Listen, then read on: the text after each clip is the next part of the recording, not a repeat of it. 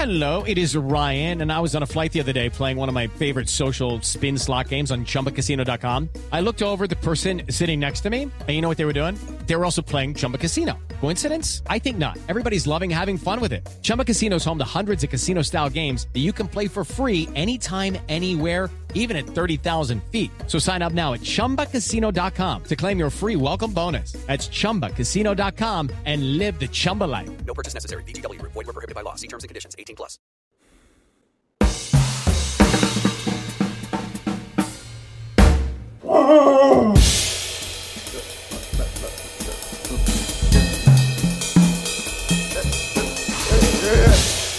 Ladies and gentlemen, can I please have your attention? Can you dig it?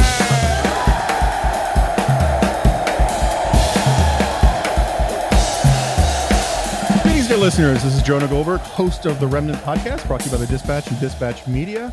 I'm very excited about today's guest. He's a returnee. We last had him on to talk about his truly excellent book, American Carnage, which I still think is easily one of the best books about the whole Trump era. Trivia question, or answer to a trivia question. Tim and I actually used to be colleagues a million years ago at National Review when he was a political reporter briefly for us. I mean, it feels briefly to me in retrospect. Maybe you were there for like 8 years or something, and I was just day drinking so much it just doesn't seem like it. But Tim had this Boffo piece that a lot of my colleagues and were talking about in The Atlantic. We actually talked about it a bit on the Dispatch podcast about the state of the evangelical church. Let me call it up. How politics poisoned the evangelical church. And so I figured we'd talk about that, but maybe we can cram in some rank punditry as well. Tim, welcome back to the Remnant. Jonah, great to be with you, my friend. Always game for some rank punditry. And yes, my stint at National Review was a little less than a year. I was a bit of a hired gun brought in for the campaign. So yeah, it was brief. You were doing a lot of day drinking, but it was brief. Yeah. So maybe it's like it's the other way around. It's not like it seemed it seemed so long because I was doing so much day drinking that I just thought you were always around. But anyway, who knows? These things, the toll it's taken on the mind from my lifestyle. And the first time we met, you may recall, was in a bar. In fact, in that it was basement, indeed, yeah, in that little basement bar in North Carolina, Chapel Hill, I think. Right? I think that's right. Yeah. And it was you were there weird speaking. Sort of, yeah. And I was on a kind of like a trip. corporate retreat kind of hotel. It was the whole thing. I think was so. strange. Yeah. It was strange. Yeah, and I just looked over and did a double take, and there you were. And so, yeah, in fact, yes, it was an appropriate place given all the day drinking. Although this was nighttime, but yeah, it was great. So, Dr. Alberta, why don't you sort of before we get into the weeds on all of it, just sort of the piece is great. It's also tied in with your own personal experience and upbringing. So why don't you just sort of tell the story of the piece, why you wrote it, why it's significant for you personally, and then we can sort of go off in a million different directions. Yeah, sure. So I had written, with some frequency over the past decade or so about sort of the intersection of American evangelicalism with Republican politics, and typically the focus was on the Republican politics, and the evangelicalism was viewed through the lens of a campaign or a certain candidacy or a grassroots effort of some sort, but never necessarily looking in depth at evangelicalism itself and at sort of what I had seen as an evolution, a slow but steady evolution in the church during my lifetime. And this was something that was of a lot of interest to me because I grew up in the evangelical church. I'm a pastor's kid. My dad was the senior pastor of the church in our hometown in Brighton, Michigan. And our denomination was the EPC, the Evangelical Presbyterian Church. So a pretty conservative theologically and kind of culturally / politically denomination. And, I had sort of watched in my lifetime as politics, I had a line in the piece where I described this from another pastor, and it rang very true with my experience, that politics had gone from sort of the periphery of church life to the heart of church life in my lifetime. There was just sort of a mission creep there that, at one point it was just a sermon every year on Right to Life Sunday about abortion, and with some, very explicit political partisan undertones. And that sort of would begin to, it began to snowball a little bit. It went from just, the abortion argument to an argument about something a little bit less biblically explicit, I suppose one might say. At least maybe that was my interpretation. And that just sort of continued. And it wasn't just in my home church or from my dad's sermons. It was just in the culture. And my mom worked at the church as well. And so I grew up literally physically in the church. I mean, my summer vacation was spent in the church. I grew up there with those people and with, other people in our community at other churches. And so it was just something that had always vexed me a bit. And then really, Jonah, I think it was during the Trump years when things started to accelerate and intensify in ways that kind of troubled me. And it wasn't just the presidency of Trump, mind you. It was this combination of, you had the racial injustice protests and with the killing of George Floyd and the conversations about racial reconciliation in the church. And that really divided a huge swath of the evangelical world. And you had the question of Me Too and sexual abuse, sexual assault, and cover-ups and accountability. And that was another huge flashpoint in the evangelical world. And then, I think really the single biggest thing is then you had COVID and you had churches closing down, and you had this fear that was suddenly realized among a lot of evangelicals that sort of the big bad secular liberal government was coming for them.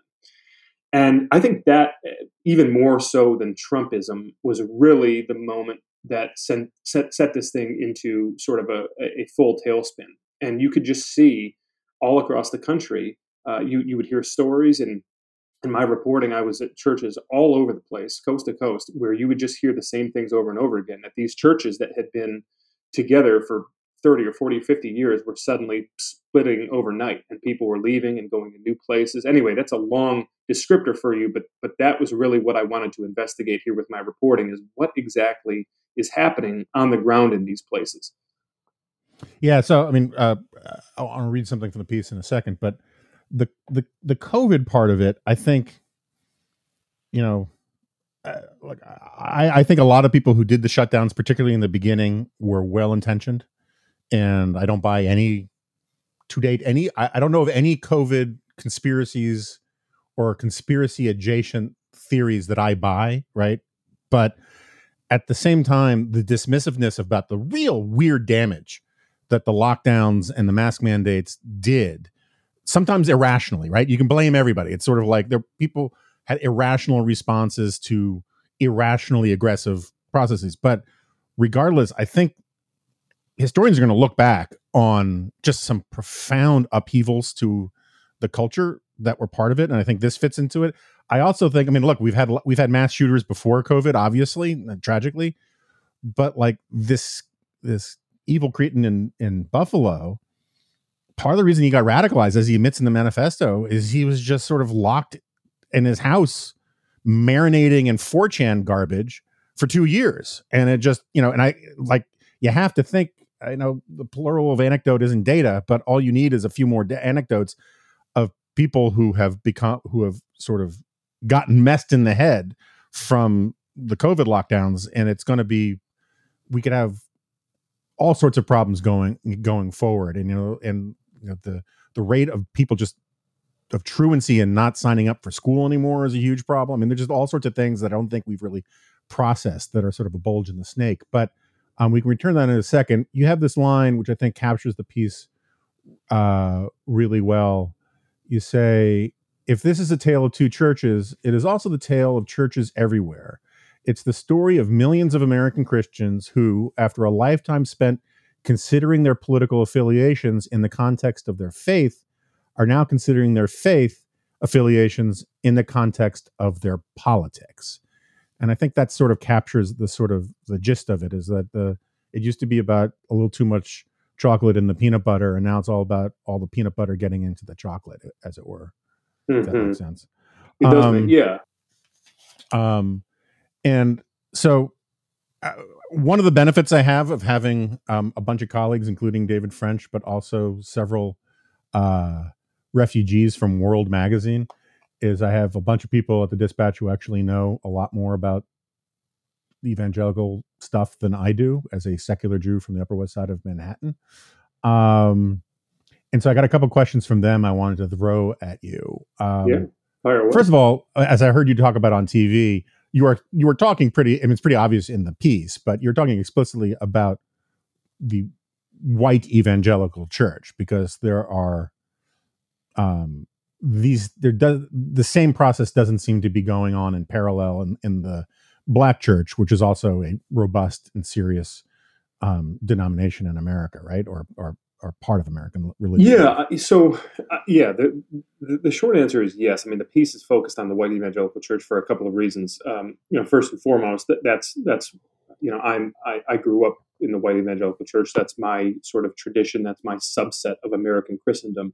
And this sort of political radicalism that is infecting, American Christianity is really most prevalent inside the white evangelical church. I mean, I cite polling in the piece that, looks at everything from, conspiracies that the election was stolen from Donald Trump to belief that QAnon is real, to refusal to get the COVID vaccine and belief that the COVID vaccine is dangerous.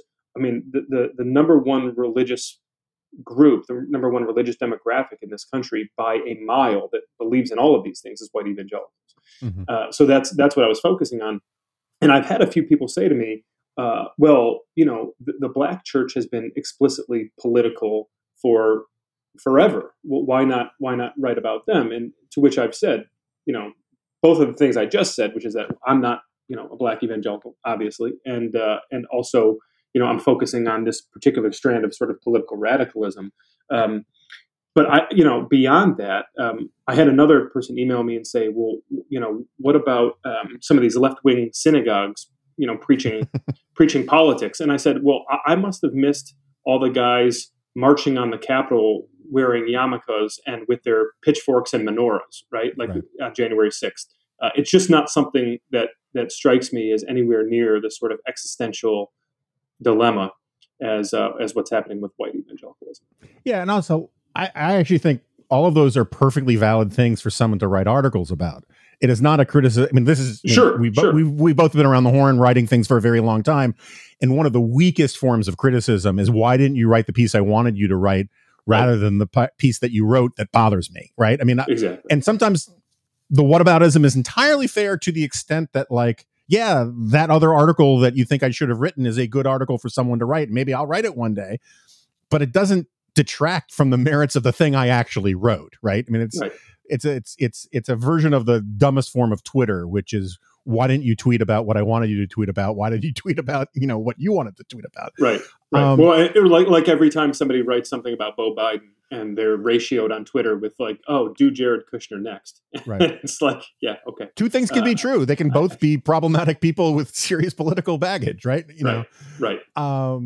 So another question that a colleague asked me, this is from our Slack channel. I said, asked people what they wanted me to talk to you about. And one said, worth asking if the church is getting caught up in this are ones where people are more recently active in a religious sense, but with longstanding interest in politics. Like, are the evangelical voters who supported Trump but never really attended church and are now going to church now that there are pastors offering political red meat from the pulpit, right? So I guess the part of the question is, did the Trump phenomenon actually drive, not just cause people to switch churches, as you write about it in quite a bit of detail, but it just sort of drove people who didn't really weren't particularly faith driven to show up at essentially political rallies that called themselves religious services? It's a good question. Let me give you a nuanced answer. I think so. The short answer is not really. Now there are, without question, and I write about this a little bit in the piece. These alliances that have formed in the last few years between some of these kind of right wing evangelical churches and grassroots organizations locally that are sort of explicitly partisan or political in their aims. Those alliances, because oftentimes the churches are offering their physical space, their sanctuaries, to these organizations to come in and hold some event and do their volunteer training or whatever it may be. There's no question that is then bringing in non-churchgoers to this church setting, and some of them, a light bulb's going off, and they're saying, "Oh, okay, I could get into this. This is my kind of Christianity, right?" There's no question that that's happening at some scale. From everything I can see, though, Jonah, it's not a huge scale. It's not that is not the preponderance of the phenomenon here. What I've seen time and time and time again is that actually a lot of the folks who are gravitating towards these right-wing churches, they have belonged for many, many years, in some cases many decades, to other churches that were never political at all, or were never political enough for their taste. But they'd stuck around anyway. They liked the preaching, they liked their Bible study, they liked the community there. It was never something it was never a hill that they were going to die. And then again, these last few years, everything fell apart in a lot of these churches. And again, particularly going back to the COVID shutdown, I can't stress this point enough, Jonah. I reported from a handful of different churches, different parts of the country, where the physical shuttering of the church was only 4 or 5 weeks. Only in some cases, it was only 3 or 4 Sundays that they did not physically meet. And this was at the very beginning of COVID, right? And then they reopened after a month or so, but a chunk of their congregations never came back because they viewed it as an act of cowardice, as an act of betrayal, that this was exactly when we needed the church the most and you weren't there for us. And you can guess where most of those folks wound up, right? They didn't join a Methodist congregation somewhere. They didn't go Lutheran all of a sudden, right? Like most of these folks moved to very conservative, very outspoken politically churches, many of them non-denominational, many of them charismatic churches, where there was just this overt embrace of partisan politics from the pulpit. And in those settings, again, a number of them that I visited, when I would talk with people there, frankly, that was part of my hypothesis.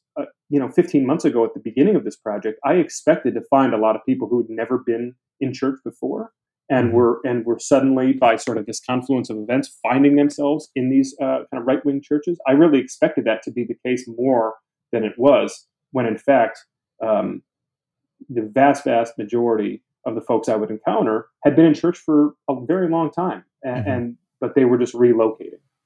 So we should, for the benefit of listeners like me, to butcher the PBS slogan, we should do a little clarification on terminology here, because your point about them, they didn't go become Lutherans or Methodists, I vaguely get, but other people might not. And one of the questions actually some of my colleagues brought up, which is a point that David French has made as well, and who really loved your piece, is that a lot of this stuff, and again, I could be butchering it because it is not my vernacular, but that the Pentecostals are much more into this stuff, and Pentecostals and other charismatics, if I'm using this correctly, are not as that some of them are don't even use the evangelical label, that there is a schism of sorts there. If I'm butchering that, I apologize to all parties concerned. I probably know more about Zoroastrianism than I do about some of this stuff. But can you just sort of lay out the anatomy of these different sort of organs of the American church a little bit. Yeah, absolutely. Well, and you didn't really butcher it at all, Jonah. You were pretty much spot on. I mean, so I'll do it briefly so as to not put any of your listeners. I got the Catholics figured out. Okay, I know who they are. The Catholics. Well, the Catholics are easy. Don't pat yourself on the back too hard. The Catholics are roughly divided into the people who are really serious about being Catholic and the folks who are culturally Catholic. And I'm sure that 10-second descriptor is going to earn us both a bunch of hate mail after this publishes. But, having worked at National Review for 20 years, and having married a Catholic, I feel like I know where the different groups are. But anyway, Catholics, that's a different piece. But yeah, so within the Protestant, underneath the American Protestant umbrella, I mentioned charismatic churches. So you could for the purposes of this discussion use charismatics and Pentecostals as sort of interchangeable. Many charismatics are not denominational; they don't belong to they don't affiliate with other charismatic churches, with other Pentecostal churches, but many of the traditions are the same. And you're right. Although I don't think it's the sort of self-identification crisis within the charismatic community vis-a-vis evangelicalism, as it is in the more sort of moderate, dare I say, traditional wing of the American Christian community. Specifically, what I mean by that is, it's true, I suppose, that you do have some charismatics who would not readily identify as evangelical, although I don't think that's a huge number. On the flip side of it, you do have, increasingly so, lots of Christians who come from more traditional denominational background, and particularly backgrounds that are not as theologically conservative. So that's why I mentioned, the Methodists, for example, the Lutherans, the Episcopalians. You will have folks in those churches more and more who may not be comfortable with the label of evangelical because of the political connotation. And that's what I tried to get at very early in the piece in writing about how evangelicalism had really, in my lifetime, morphed from what was understood as kind of a spiritual identity to a political identity. Mm-hmm. And in fact, I had this, I didn't have time to write about it in the piece, but I had this fascinating experience at a church where I met with with the church's leadership and with a number of their members, their longest tenured members, many of them elders in the church. And we had a little ice cream social on a Sunday night. I'd been reporting there for a little while, and so this was kind of my time to play Frank Luntz and get everybody in a room together and throw out some words and get them to kind of disagree and see where the fault lines were. And what was so interesting, Jonah, is that the conversation was really kind of slow for a little while. Folks were, I think, very wary of one another and of saying the wrong thing. And there was obviously some tension beneath the surface in this church that was kind of simmering. And I couldn't quite figure out, and I felt like I was failing in this entire exercise. So I finally paused and I said, okay, let me ask everybody a question. How many of you would identify yourselves as evangelicals? And there were 30 people in the room and 16 hands went up. And I said, how many of you would not identify? And 14 hands went up. And I said, okay, now we're getting somewhere. Can you all tell me why? For the first batch of you who said yes, go around. And they all gave the description basically saying, we're called as part of the Great Commission, we're called to evangelize. We're called to go out into the world and make disciples for Christ and draw people to him, bring people into the church, grow the community of believers. So yes, I consider myself an evangelical. So it was all very much oriented around the mission of the church, the mission of the gospel, their individual mission as believers. The 14 who didn't identify that way, their explanations up and down the line were I can't be comfortable using that term anymore because of what evangelicals have done politically, because of how they've affiliated themselves with Trump, because of all the scandals going back to Jim and Tammy Faye, because of all of the cultural and political attachments, the connotations to evangelicalism that we feel have done more harm to the gospel than good. We are no longer comfortable identifying that way. And I found that to be just, it was like, as a matter of social science, it was just a totally fascinating exchange.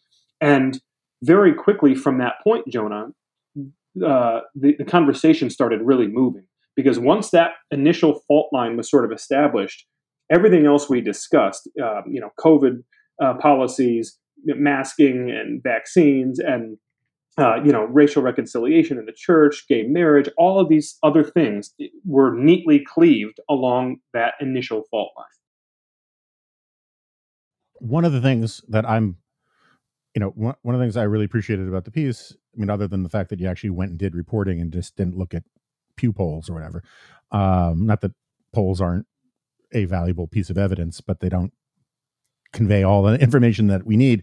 But you focus on two different pastors. One is sort of in crude terms, a MAGA pastor, right? And his flock is growing. What was it? Brolin is his name? Bolin, yeah. Bill Bolin. Sorry. And the other one is Brown, Pastor Brown, who is both conservative, right? And in fact, the MAGA guy is more of he's an ex-left winger, kind of ex-hippie, which I think is sort of psychologically important in some ways, which we can get into. But and meanwhile, Brown is a lifelong small C conservative, pro-life guy. And what I sort of find fascinating about it is that it speaks to me as, like, my big listeners of this podcast know this, that like my big spiel for the last like 7 years is, you can boil down most journalistic ethics and most ethical questions in our work lives to basically, one commandment: don't lie, right? Don't say things that are not true. That doesn't mean you can't be wrong, and it doesn't mean that your opinion can't be contestable, right? I mean, obviously those things are all true, but don't knowingly say things that you don't believe to be true and present them as if they are true. And this is what kind of radicalized me in my refusal to go along with the Trump stuff, was I just watched people say one thing to me in person and then say a completely different thing in print or on TV. And I was just so disgusted by it, because I kind of thought like we all had the same basic rules in my line of work, is that you can take whatever hot take position you want. You can be deliberately provocative as long as you clue in the reader that you're taking an extreme position to make a point. But you're not supposed to lie, right? And like, people went around saying that Donald Trump is a brilliant constitutionalist and all these other things, and it drove me crazy. And or maybe it drove me sane. Whatever. People will disagree on that. But I have particular sympathy for this Pastor Brown. I can't remember his first name. Who doesn't want to talk about politics. But he also thinks that one of the key commandments of being a Christian is discernment and the need to bear truthful witness about things, right? To tell the truth. And so because he pushes back on conspiracy theories and slanders and that kind of thing, he gets accused of being too political. When in reality, what he's trying to do is just focus on the truth. But because people are sort of hungry for this sort of politicized infotainment stuff, it makes him seem political by trying to push back on the overly political stuff. And I just think that's a really interesting dilemma for, because I feel like I've had similar experiences. And then the other part of it is this Bolin guy who like is just pretty honest, is like the way you fill the pews is you give the people what they want. And it just seems to me that like there's another analogy in that to our line of work, which is that so much of media these days tells their audiences what they want to hear rather than what they need to hear. And like, you run into some serious theological trouble when you start just telling the people what they want to hear rather than what they need to hear, because there's a whole point about the truth of gospel and, and not putting your faith in princes. And if you start saying you can put your faith in princes, that kind of pandering can really be corrupting to the church. I'm really glad you said that last part, Jonah, because I agree with everything you just said, but in our line of work, the stakes are really high, right? We are so often writing about some of the most powerful figures in the world, and people who have incredible authority or proximity to authority and influence over events that shape history, and the stakes are very high. But I think one would argue, I certainly would, that the stakes are even higher inside a place of worship. If you are a Bible believing Christian, and if you are to really study what the Scripture says, it's very clear that we don't put our faith in princes, and that this world is a fleeting, forgettable place that is meant to be sort of infinitesimal in comparison to eternity and to all that awaits. And the problem, I think, is one of, when you talk about discernment and truth, which are obviously kind of the big, bold themes of the piece, the problem really, I think, can be boiled down to credibility, right? It's the reason that this pastor, Ken Brown, at his church is struggling and is really decided to kind of lay it all on the line in confronting his people, his flock there at his church, is not because he's annoyed by their political points of view, not because he disagrees with them on certain things, although he certainly does, but he views their credibility as Christians as being significantly diminished when they are in the public sphere, on social media, out in the community, even inside the church, over coffee between activities, after the service concludes, giving voice to things that are not true, and fomenting falsehood, as he wrote in the piece. And of course, I revisit this time and time again, but really at the very end of the piece, especially when I'm sitting down with the other pastor, with Bill Bolin, and I'm documenting to him. We'd spent a few months at that point having some conversations, and I'd been listening to a lot of his sermons, following his Facebook page, and I've been documenting all these things that were just wrong, some of which, the word lie is obviously loaded because it assumes that he knows something, but at least some of these things were clearly untrue when he said them. And he's a smart enough guy. I had to assume that these are lies and that these are falsehoods, and that he was sharing them with his people. And I asked him, after one thing in particular, just like this flagrantly, just egregiously wrong thing that he posted on social media. And I told him, I showed him the evidence. I said, this is not right. And he said, oh yeah, I realized that after the fact, but it was still active on his Facebook page, even during that conversation. And I said, doesn't this worry you, that if you're getting stuff like this wrong, then people might wonder, well, is he getting the much bigger stuff wrong? The stuff like sanctity and salvation and eternal life. Doesn't your credibility as a witness for Christ, as a teacher of truth, doesn't it suffer when you're objectively, egregiously wrong on some of this other stuff? And he said, no, it's not. He said, I disagree. I make a distinction between political statements and spiritual statements. And that's okay. So he's free to make that distinction.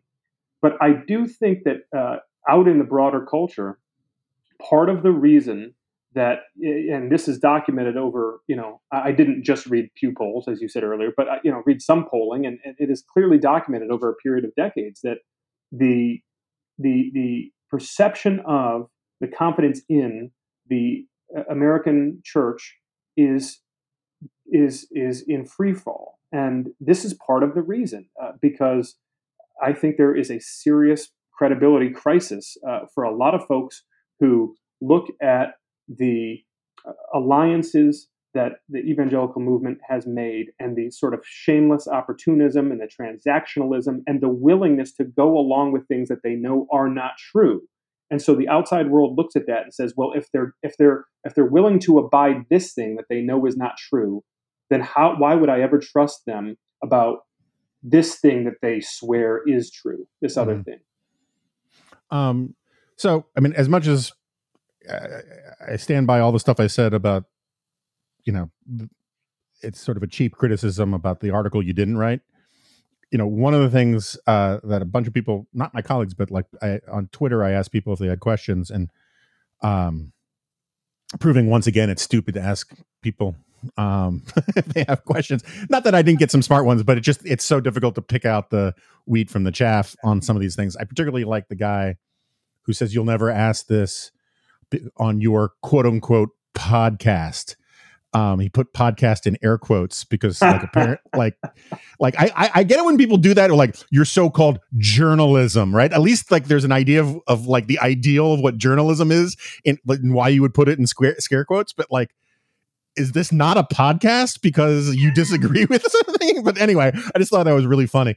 But a bunch of people were like, well, and again, I think there's some truth to this, that part of the problem that you get with the evangelical side of things, or the conservative side of things, in American Christianity, is a response to the politicization of the left side of American Christianity, right? And that you have, and this again is a perfectly useful analog for the same kind of culture war stuff in our schools, in corporate America, in politics in general, is that you have one side doing something that triggers the other side, that gives them a permission structure to trigger the other side, right? And it sort of never ends. But like, you have this definition, or I would say definition. You talk a lot about keeping politics, or the challenge of keeping politics out of the pews. But some political issues just definitely do have legitimate religious resonance. And I'm not saying that you have to pick one side or the other. I don't know God's will, but like the issue of transgender, you concede the issue of abortion, right? There are lots of issues. You're talking about the denomination that's going to be splitting in half over gay pastors, right? I mean, I'm whatever my own personal views. I mean, I'm perfectly at peace with gay marriage and all of these things, and I think churches should be allowed to do what they want to do. But like, I don't think it's illegitimate to think that you can't, like, let me put it this way. I don't think it's illegitimate for the Catholic Church to say they shouldn't have female priests, right? It's not my fight, but I don't think it's I don't think there are illegitimate views on either side of that. How do you sort of, what's the line drawing process here, do you think? Because lots of people like say, oh, look what these woke pastors are doing and saying, and look how they defended violence with the Black Lives Matter riots and all these kinds of things. And like, if I were attending a church and I had a clergyman, defending some of that stuff, I'm not sure I would want to be there. So like, how do you,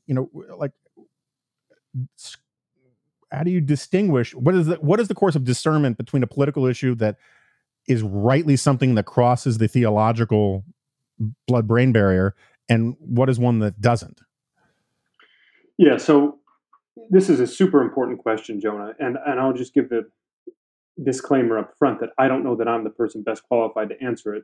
I would love to have a couple of big theological brains in the room with us and kick this around a little bit, but I'll give you my best whack at it, just from my own personal perspective as a Christian and as a journalist who spent a lot of time working on these things. So I don't, as far as where the lines are drawn, I don't know that there are any lines to be drawn necessarily, but I guess I think probably you need a ground rule or two in place. And maybe the first ground rule is just observing very simply that, God does not play for or belong to or own stock in either of these political parties, right? And I think, and I'm not being cute when I say that, I think that is sort of the root of a lot of this, because um, if you were to assume that the Almighty is more aligned with your political causes than with the other tribes, what it then sort of very naturally leads you to do is to selectively apply Scripture to the things that you care about, and sort of ignore anything that doesn't support what you care about. It's sort of like every Martin Luther King Jr. Day, when everybody posts a Martin Luther King Jr. quote to Twitter that sort of supports their personal or political point of view, right? And it's kind of a choose your own adventure thing. And what you see inside churches is, I had this conversation with a gentleman back early this year. We were having coffee, and he was saying, I just don't really want politics in the church at all. And he's a very conservative guy. And I said, and then he said, except for abortion. I think he said, I think that is a kind of an explicitly political issue, and which I've heard that plenty from a lot of different folks. And I said, okay, well, just game this out with me for a minute, just playing devil's advocate, no pun intended. What about poor people? What about poverty? He said, well, what do you mean? I said, well, Jesus spent more time talking about poverty than just about anything else in the Gospels, right? And he said, yeah, maybe. I guess it would depend, sort of how.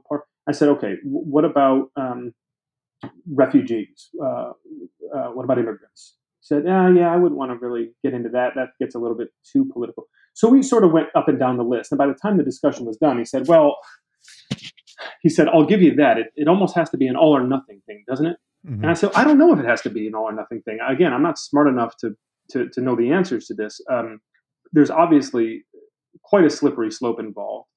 You do have some churches that are just really, really, really outspoken on just one or two sort of pet causes, if you will, and then silent on the rest of it. You have other churches that try to be a little bit more holistic with regard to with regard to what Jesus said and what he did, and kind of let the chips fall where they may.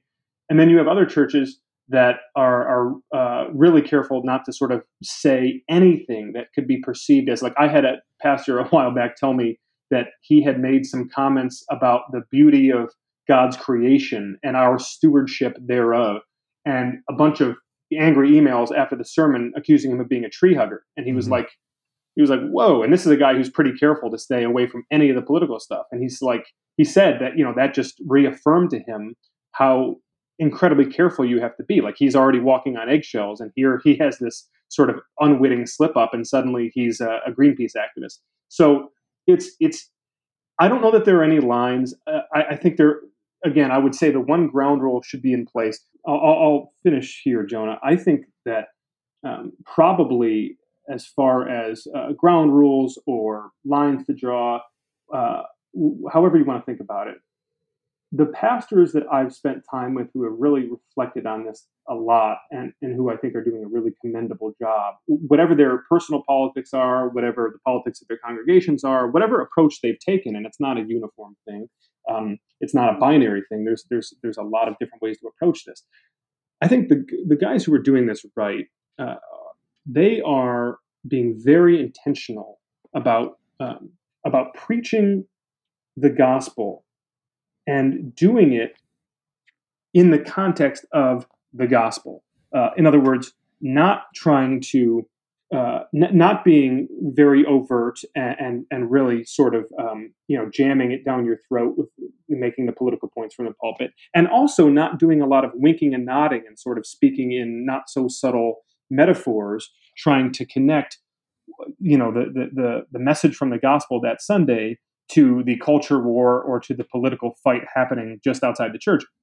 Instead, they're being very shrewd in preaching what on whatever the substance is from the pulpit, and not being coy to sort of avoid connecting it to what's going on in the outside world, but basically presenting it to their people and challenging them to take that lesson and apply it however they see fit, right? And in other words, it's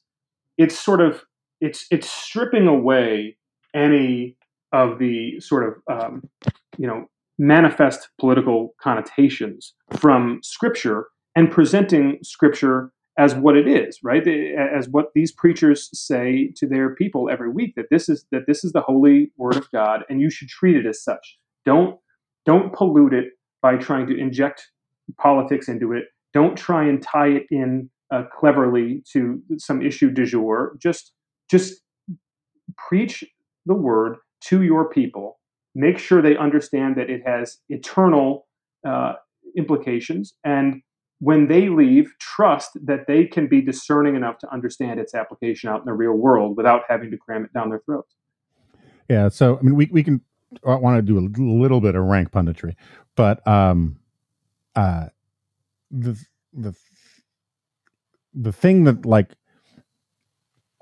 sort of there are two things that sort of popped out at me in your piece that pinged my sort of intellectual historian portfolio. One is I had not really realized that Paul Weyrich and those guys were post-millennialists. And I know a little bit about that. I don't want to like conjure my friend David Bonson who will come on and lecture me about all this stuff for an hour. But the social gospel movement of the progressives in the beginning of the 20th century was very post-millennial. It really believed that you could use the state to bring about the kingdom of heaven on earth, in this life, not in the reserve for the afterlife and all of that. And I think it's very, I'm a little embarrassed that I didn't realize that those guys, knowing what I know about conservatism and knowing what I know about this stuff, that I didn't really put those things together with Weyrich and those guys. And then, the other thing that sort of comes out at me in the piece is there's one of my favorite books. It's a bit of a stem winder. Is this book by the guy Julian Benda called "The Treason of the Intellectuals," and it was written in the I want to say late teens, early 20s. He kind of predicted World War II, and part of his argument was it was this sort of like tirade about the corruption of the intellectual class, which in the original French it's called the treason of the clerks, to include priests and sort of the thought leaders as smug people would call themselves today. And his and one of his big indictments was of Christian leaders and nationalists who would claim, all these different isms would claim Jesus as the first progenitor of their ism. So you had all these people saying, "Oh, Christ was the first nationalist," or Christ was the first eugenicist, or Christ was the first socialist, and you can go down a very long list. And it seems to me that like what we witnessed, particularly during the Trump era, is a real version of that. And what Benda was saying is that what has happened, the fundamental treason of the intellectuals was they'd committed themselves to the organization of political hatreds, and they drafted any causes or ideas and subordinate them to their political hatreds. And when you look at the stuff that like Charlie Kirk and Jerry Falwell Jr. and those guys did in the service of sort of a MAGA con job to the role of Christianity in public life, I can't get angry on behalf of Christians because it's not my job to be angry on behalf of Christians. But the way in which my understanding of what is best about Christianity got subordinated to like the Falkirk Center at Liberty University and all that kind of thing is so grotesque. It feels like, the selling of indulgences or something to me. And yet, if you criticize, when I criticize those guys, I get accused of being anti-Christian. by people, and it's just all very, very weird. Anyway, I just wanted to get that out there. You can respond to it or not, or we can just move straight into the rank punditry part. Yeah, well, I mean, look, I'm angry. I had I had lots of interesting emails over the past week and a half or so since the piece published, and also got some nice ones and people, saying, "Yeah, I've been trying to figure out what's going on in my church. This kind of really hit home." And of course, I got a lot of notes from pastors who are sort of deeply disillusioned at this point. Some of whom have retired from preaching and sharing their stories with me. But I got some really angry notes and some really kind of ugly notes from people. And one in particular was from a woman who attended my home church, and basically said, your dad would be ashamed of you, yada yada, and said, you sound so angry. And I thought, I am angry. I'm angry because exactly what you just said a minute ago, Jonah. I mean, you put it perfectly, that the purest, most beautiful, most sort of selfless and self-sacrificial parts of Christianity have been tossed in the back seat or even tossed out of the vehicle altogether by this sort of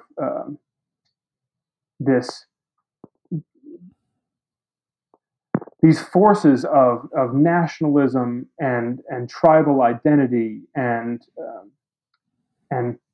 paranoia and this Chicken Little, sky is falling, this is the last stand for Christian America as we know it,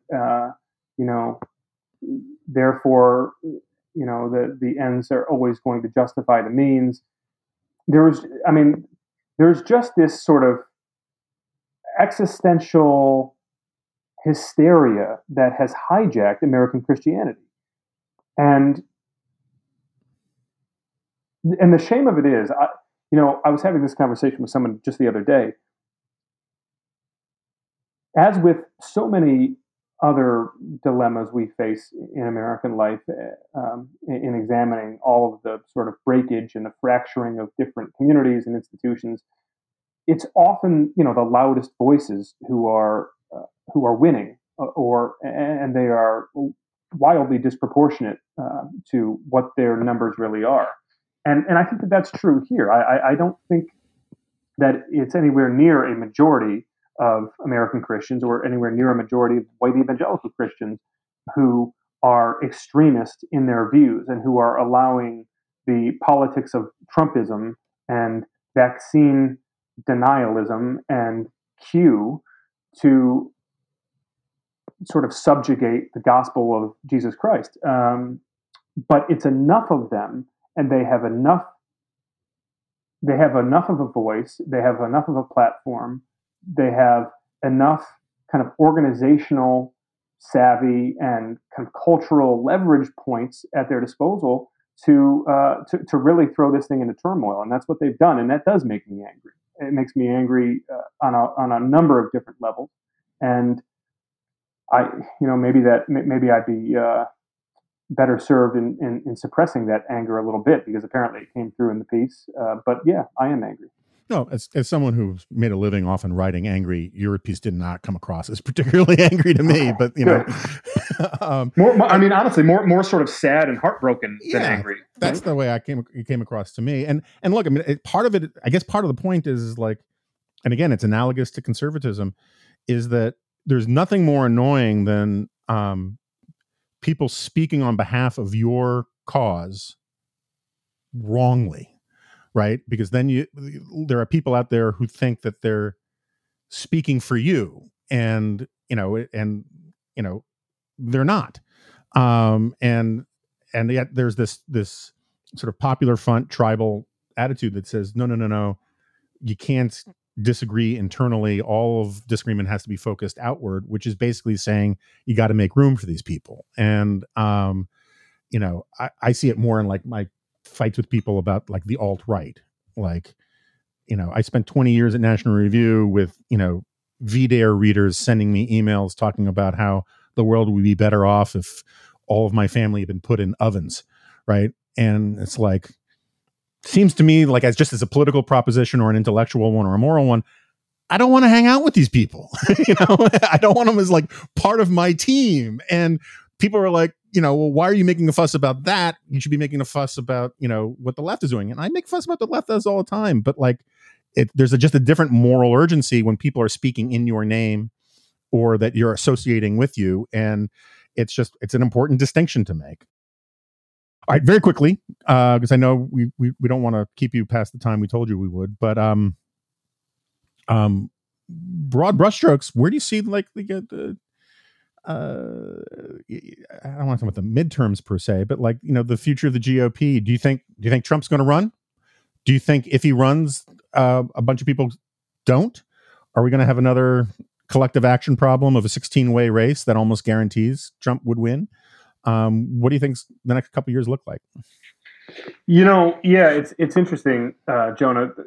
It's sort of so. First of all, I do think he'll run. I mean, I could be wrong on that. Just my general sense from everything I know about the man and everything I know about some of the people close to him who are in his ear. It just all adds up to, he can't live without this. I mean, just as recently as a week ago, I was talking to a pretty prominent, pretty plugged in Republican who had just had a conversation with Trump the day before, and who said, that he invited him down to Mar-a-Lago to get ready for the big one, quote unquote. And this was in the context of some primaries unfolding here in 2022. And he said, get down here so we can talk about the big one, right? 2024. And that's pretty consistent with what I've been hearing from other folks as well, that it's just that listen, I mean, this is a guy who sort of stews and marinates every day in what happened in 2020. All of his conversations, his relationships, like it's not, like he goes out and plays golf, I guess, but otherwise, this is not someone who, like sometimes somebody in their 70s who gets out of politics, like they say they want to go spend time with their grandchildren, and they actually want to go spend time with their grandchildren. That's what they're going to go do. Trump's not going to go spend time with his grandchildren. I mean, he's and of course now I'll get hate mail from people saying, how dare you say he's not a good grandfather? That's not how the man is wired. He wants to be front and center. He wants to be in the arena, and I suspect that he will be. Now, the question really is, back in 2020, no Republican was willing to step forward and challenge him mano a mano. And of course, mano a mano is probably the only way that someone stops him from winning the nomination, because once you get to a point where there are 2 or 3 or 4 challengers, and certainly anywhere north of 3, I would argue, the anti-Trump vote gets diluted to the point where he can win pretty easily with a plurality, which is what he did for the most part in 2016, of course. It wasn't until mid to late March of 2016, when the field had winnowed down to 3, and Kasich was barely breaking single digits, that Trump started topping 50%. Trump was winning all of those primaries in 2016 with somewhere between 26 and 35% of the vote. So it'll be interesting to see whether or not a handful of these different folks throw their hats in the ring. Obviously, DeSantis gets the most ink, gets the most buzz. But I think there's a real question about whether he has the stomach for a fight with Trump. There are lingering questions that continue to haunt him, and I suspect would continue to haunt him, about his inability to have any continuity with a political organization. He's churned through staffers at sort of a prodigious clip.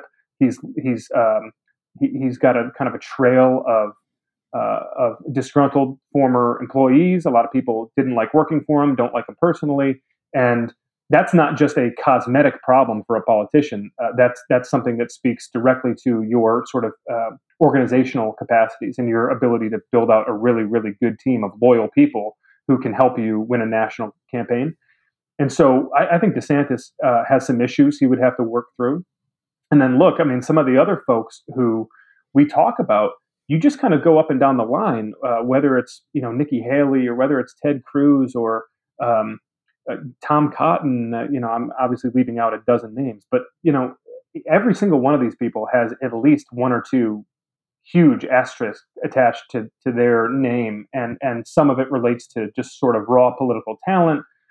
Some of it relates to their ability to raise money, but I think much of it comes back to just sort of how many of these folks had already kind of bent the knee to Trump and kind of subjugated themselves to him, and will find themselves in a position where they've either been too loyal to run against him, or they've sort of wavered in their loyalty, but then gone back on it. I mean, like Nikki Haley is a perfect example, who's taken every imaginable stance vis-a-vis Trump that one can take.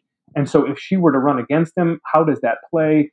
It's just not clear to me what it looks like. I mean, I wrote a couple of months ago about Will Hurd when he released his book, and a lot of people sort of laughed me off of Twitter for suggesting that Hurd could run and could potentially put together kind of a dark horse, long shot campaign. But at least with Hurd, there's sort of, I think, a clearer. I certainly would not go to Vegas and put your money on him, but I with somebody like that who sort of comes from a bit of a cleaner separation from Trump and is running a bit of a more asymmetrical campaign against Trump, maybe somebody like that emerges, Jonah. But at this point, I think that if you're a realist, you have to look at this and say, A, yes, he probably runs, and B, if he runs, then yes, he's probably the nominee.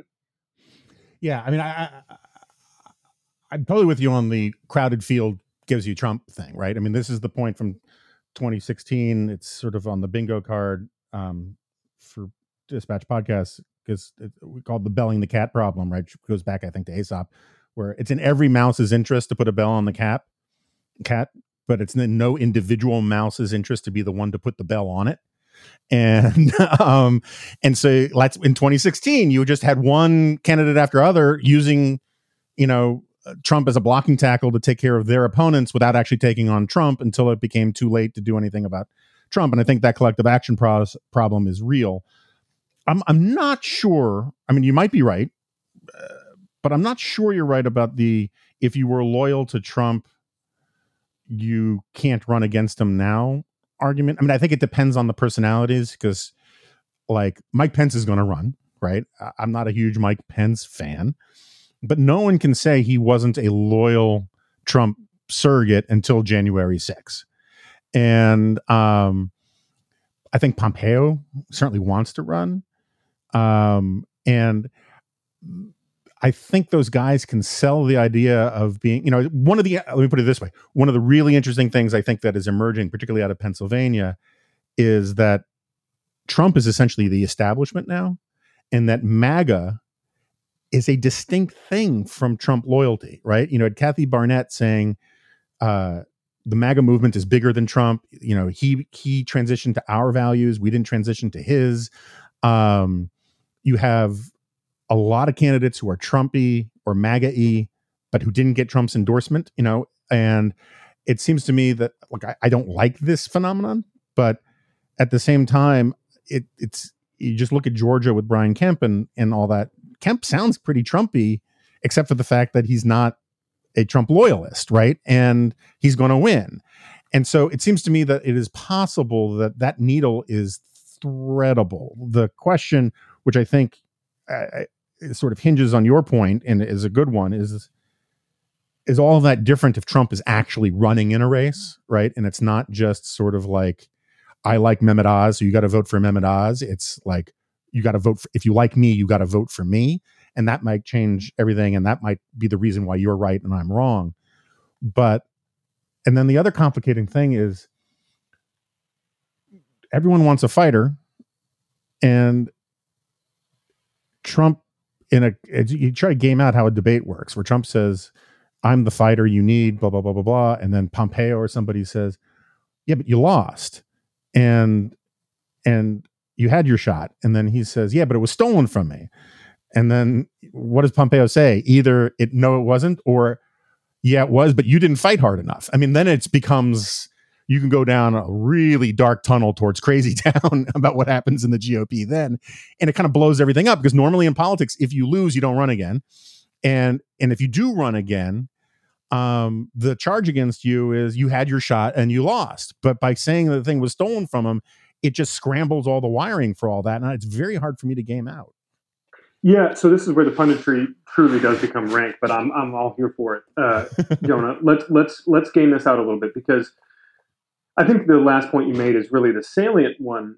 When you think about a lot of these local races, statewide races happening and primaries, the litmus test in many of them is: do you believe that the election was stolen? Yes or no. Right? It's sort of a barrier to entry for anybody who answers that question the wrong way. We've seen that all over the country. And I've got to think that whoever winds up running in 2024 alongside Trump, assuming he runs, whether it's Pence, whether it's Pompeo, whether it's Cruz, whether it's Cotton or DeSantis, some combination of other folks. You remember in the very first debate in the 2016 Republican primary election cycle, the very first question Bret Baier asked everyone on stage in Cleveland, he said, because this was when Trump had been making noise about running a third-party campaign if the RNC tried to rig things against him. So the very first question of the very first primary debate, Bret Baier said, "I'd like to see a show of hands. Is there anybody on this stage tonight who will not commit to supporting the eventual nominee of the Republican Party?" And Trump is the only guy who puts his hand up, right? And that's when the reality show really began in earnest. Mm-hmm. And you could see a similar question being posed in the first Republican debate. You know, can I see, if I was moderating it, I will say that I have moderated one presidential debate in my life. I may never be invited back to do another. But if I were moderating it, you can bet dollars to donuts. That'd be my first question. As a show of hands, can you all please tell me, does anybody here not believe that the 2020 election was stolen from Donald Trump? Right? Or maybe phrase it a different way. Does anybody on this stage believe, can I see a show of hands, does anybody believe that Joe Biden was legitimately elected president of the United States? Right? And away we go. Because to your point, Jonah, if nobody raises their hand, if nobody is willing to break from Trump on that message, then how can any of them effectively make the argument that it's not his turn anymore, right? That you had your chance and you lost, and now it's time to exit stage left and let's move the party forward. If in fact they all agree with the premise that the election was stolen and that Donald Trump was cheated from the presidency, then isn't it his nomination to how could you argue that the nomination would not sort of fairly belong to him, right? That it is still his party. So it is a dark tunnel to take people down, but I think it's one that we could. It's not far fetched at all. Yeah, a friend of mine was telling me about. I didn't see it, so if I'm getting it wrong, we'll put a correction. But apparently, Mastriano, this guy who just won the nomination in Pennsylvania, he did a talk radio or podcast interview immediately afterwards, and they were talking about how great it was and how awesome it'll be and what a great governor he'll be and yada yada yada. And then, as my friend explained it, the interviewer says, "And we'll have 20 electoral votes in our pocket," or something like that. And like, if like I get it's a binary choice when you're talking about president of the United States. I mean, I reject it, but I understand the argument about it, right? I understood it in 2016, to be sure.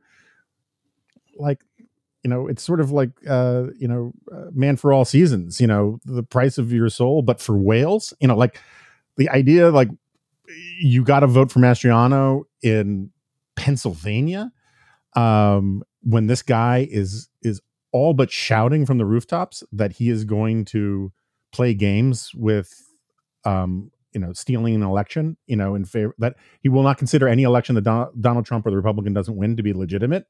And that's a scary thing for a Republican, governor to say. That stuff is going to get worse before it gets better, it seems to me. And it's that wild card makes the primaries even more hard to kind of game out.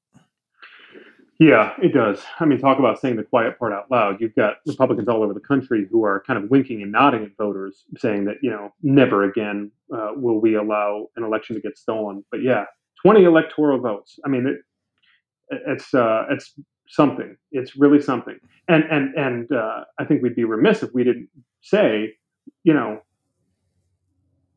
we're 6 months out from the midterms. Some things can change, but most of the fundamentals are pretty well baked in at this point. Economy starting to lag, recession around the corner, inflation through the roof, gas prices suck, food prices suck. There's a lot of angst, a lot of uncertainty in the country, and that doesn't even get into crime and immigration and all these other things, right? So on paper, all of these fundamentals are squarely in the Republican Party's favor, and the wind is at their back, and there's no way that they should do anything less than rout the Democrats at the polls in November. Right. Based on everything we know now, everything we know historically about the patterns of these things. And yet, here you have Republicans in some places, in Pennsylvania, in my home state of Michigan, where you have, election fraud conspiratists on the statewide ballot now for Attorney General and Secretary of State. And this is happening in some other places as well, and it will continue to happen as the primary season plays out. Yeah. Arizona is a complete hot mess. You could see Republicans snatch defeat from the jaws of victory here in some of these races by nominating people who are nuts, for lack of a better way of putting it. And that would really be something. I don't think that there's anything the Republican Party could do at this point to sabotage the takeover of the House of Representatives. I mean, the margins are just too small, and Democrats are on defense in way too many seats. And even if Republicans were to nominate election conspiracy people in all of these races, dozens and dozens of them, I still think that they'd have enough of a margin where they're going to take over the House. But in a lot of these statewide races, in places like Michigan and Pennsylvania, Arizona, elsewhere, there's I think a real hope now among Democrats that the Republican overreach here, this belief that the environment is so good for Republicans that they can nominate anybody they want and still win. I think that's going to be tested, and I actually do think that Democrats are probably going to win a few of those races that they shouldn't otherwise win. And in fact, what the net result of it will also be, Jonah, is that you're going to have. I was just having this conversation with a really smart Republican in Michigan last week. He's involved in what's going to be a very hot congressional race here, very, very tight. And he was saying, listen, the margins down ballot are really going to be affected here because the statewide nominee for AG and for Secretary of State on the Republican side, these are people who are unfit for office. Mm-hmm. Just objectively. And you're going to see anywhere from, maybe as small as 3.5% to maybe as much as, 8 or 9% of kind of moderate, independent, center left, center right, however you want to view them, voters. There's no registration here, but you're going to see some not insignificant chunk of people who would have otherwise been predisposed to voting Republican this fall. They're going to vote Democrat, and they might vote Democrat all the way down the ballot. And if they do, the people who are going to be punished by Republicans nominating some of these crazy people are not just the crazy people themselves, but Republicans farther down the ballot. And maybe, just maybe, this is wishful thinking, I'm sure, but when we think about the long game of this and things getting worse before they get better, maybe that's what starts the long road to getting better, is the fact that not crazy Republicans down the ballot are suffering because of the actions and the words of these crazy Republicans. And maybe it's those people who finally draw a line in the sand and say, okay, enough is enough. We've got to get back control of this thing because it's just doing too much damage. And again, that's probably wishful thinking. It might be, it might not be, as Edmund Burke says, example is the school of mankind and he will learn it no other. Sometimes you just got to show people the folly of their mistakes. But on the other hand, I've been saying for, it's basically Goldberg's rule of politics, which is that the best explanatory theory, it's not perfect, but it's the best one we've got for explaining both Democrat and Republican behavior the last few years is both parties are just secretly determined to be minority parties. Right. Yes. I mean, like Joe Biden, I know we're running long, but like Joe Biden could have hugged Joe Manchin and governed as the return to normalcy president that he implicitly campaigned on and made the Democratic Party basically a majority party if they could get buy-in from the base for years to come. But he didn't do that, right? The Republicans, I mean, like Mitch McConnell is open to all sorts of legitimate criticism, and I'm not here to defend him, but he is a grown-up, right? And he kind of does understand in a sort of cold, calculating way that it's really dumb to nominate really bad candidates.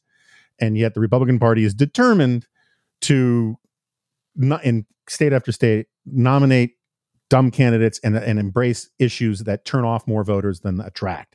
And I think it has to do with the role of primaries and Fox News and cable news in general, but that's a subject for another remnant. But it is just amazing how, like, you're like, why are they doing this? And the only explanation that really has any teeth half the time is, oh, it's because secretly they want to be a minority party. And it's like, oh, that makes sense. You know? You and I may have noodled on this before, Jonah, but it is just a relentless, ruthless race to the bottom. There is this crazy, I mean, and you may recall, I think it was the last time I was on your podcast, you and I discussed how I said to you, because I think it was late in 2020, it was probably right before the election, but I think I said to you that the worst thing that could happen to a President Joe Biden would be to have narrow control of the Senate. That's right, you did. I quoted you a bunch about that. His presidency. Right. And that, of course, that's exactly what happened, right? Because he has a minority in name only. It's a mino.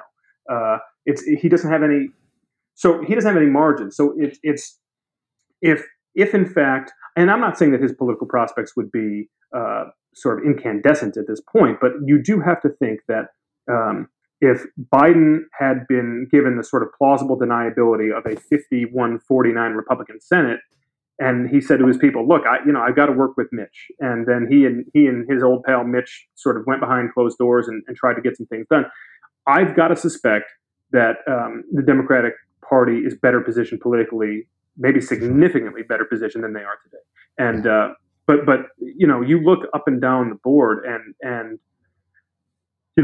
I don't want to tease out too much of a reporting project that I'm in the middle of right now, but it's sort of focused on exactly this thing, is like, how is it that this Democratic Party, in the face of an authoritarian, curious, QAnon-loving Republican base that is poised yet again to nominate the most polarizing person in the world, how is it that they are backpedaling? How is it that they're playing defense? How is it that they're about to cede control of probably the House and the Senate this November? And all of these state house positions across the country. It's sort of unthinkable, except that it's not that unthinkable, because we've seen the Republican Party do it in the very recent past, and we'll probably see them do it again in a couple of years, and just back and forth we go. All right, we've gone long. I could do this all day. I hope you come back for Rank Punditry, and certainly when you're done with your next reporting project, you have an open invitation to come back on anytime you like. Okay. Tim, Alberta, thanks so much for doing this. Really appreciate it, and I hope to see you again. Yeah, it was fun, Jonah. Thanks for having me. Okay, so Tim Alberta has left the studio. I anticipate getting a diverse set of responses about today's podcast. I look forward to some of them. But I liked him a lot, and I'm glad we got to get in some Rank Punditry. I have many more thoughts about a lot of this stuff, but I got to do a solo remnant in the next 12 hours, so I'll probably save them for that. Thanks to everybody for tuning in, and the 500th remnant is coming down the pike pretty soon. Very exciting. And other than that, I'll just see you next time. No, you won't. This is a podcast.